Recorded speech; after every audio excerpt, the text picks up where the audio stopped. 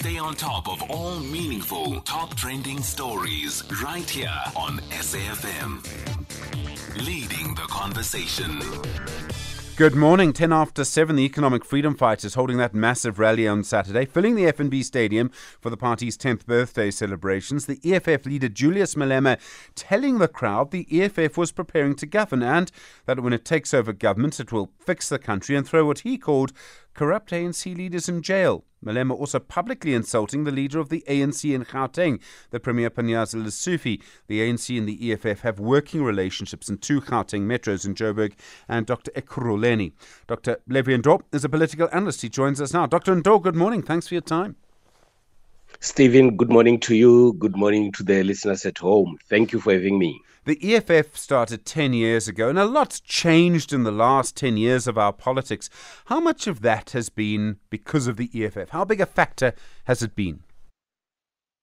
Well, the EFF has done a tremendous work from the point of view of popularizing the party and also ensuring that the party grows. What the EFF has been able to do very successfully has been to increase its dominance and its presence felt in all the provinces of the Republic of South Africa.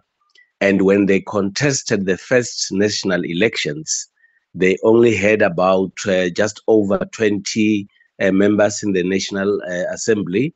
And that number has actually doubled. That is a clear indication of the growth of the EFF.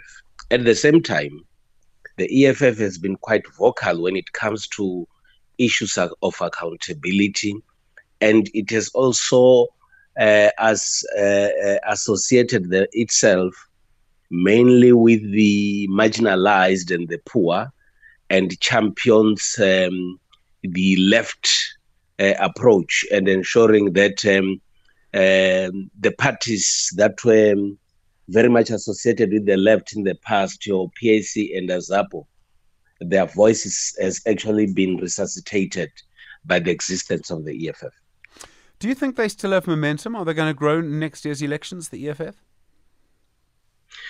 It will actually depends on the approach that they take and what other political parties will do when they see the growth of the EFF. Remember, as the EFF is growing, it poses a threat to other political parties, which has to make them to start working much harder to ensure that the EFF does not take their support. If every day the EFF is demonstrating growth, it puts more pressure, in my view, on other political parties. It has a potential to still grow, provided they ensure that there is stability in the party and there are no differences that are actually very open, and they are able to manage and ensure that the members are disciplined and focusing only on the growth of the party. I suppose one of the key elements to this is the EFF and coalitions. There's these working relationships with the ANC in Gauteng. And yet yesterday, Malema described the Premier Panyaza Lesufi as a little boy with a snotty face. Why does Malema say that? Well, the EFF and other opposition parties in South Africa should always find a way to punch holes on the ANC and its leaders, because it is the ANC that is in charge of Gauteng. And of course, Panyaza Lesufi appears to be working very hard and has his work has the potential to attract many votes back into the ANC in Gauteng. And if you don't focus on Panyaza Lesufi as an opposition, you might actually be missing the actual target. I think when it comes to coalitions and working together, as you know, Stephen, there are no principles, there are no clear guidelines, but as they head towards 2024, there will be no parties that will be working together or not having to talk anything criticizing your opponent, because the purpose of every political party is to ensure that they get control of the state. And because elections are coming, we are going to get more and more of such kind of criticism leveled against leaders, because this is the right time for real competition. 2024 is right here. I think one of the questions of the moment is whether the ANC and the EFF will work together in the future, whether they'll form a coalition in national government. I mean, Dr. Ndou, I think you know that better than I do.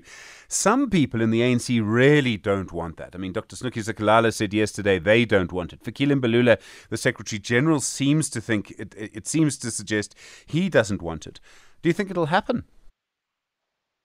There are several scenarios that we need to look at. Firstly, coalitions are imposed on political parties by the voters. Their voting patterns impose coalitions on politicians. Number two, the numbers that are there would, to a certain extent, would dictate who you should work with and who you should not work with. It will be up to the ANC. The first point is that the ANC should go out and campaign and avoid a coalition, because they must have an outright majority.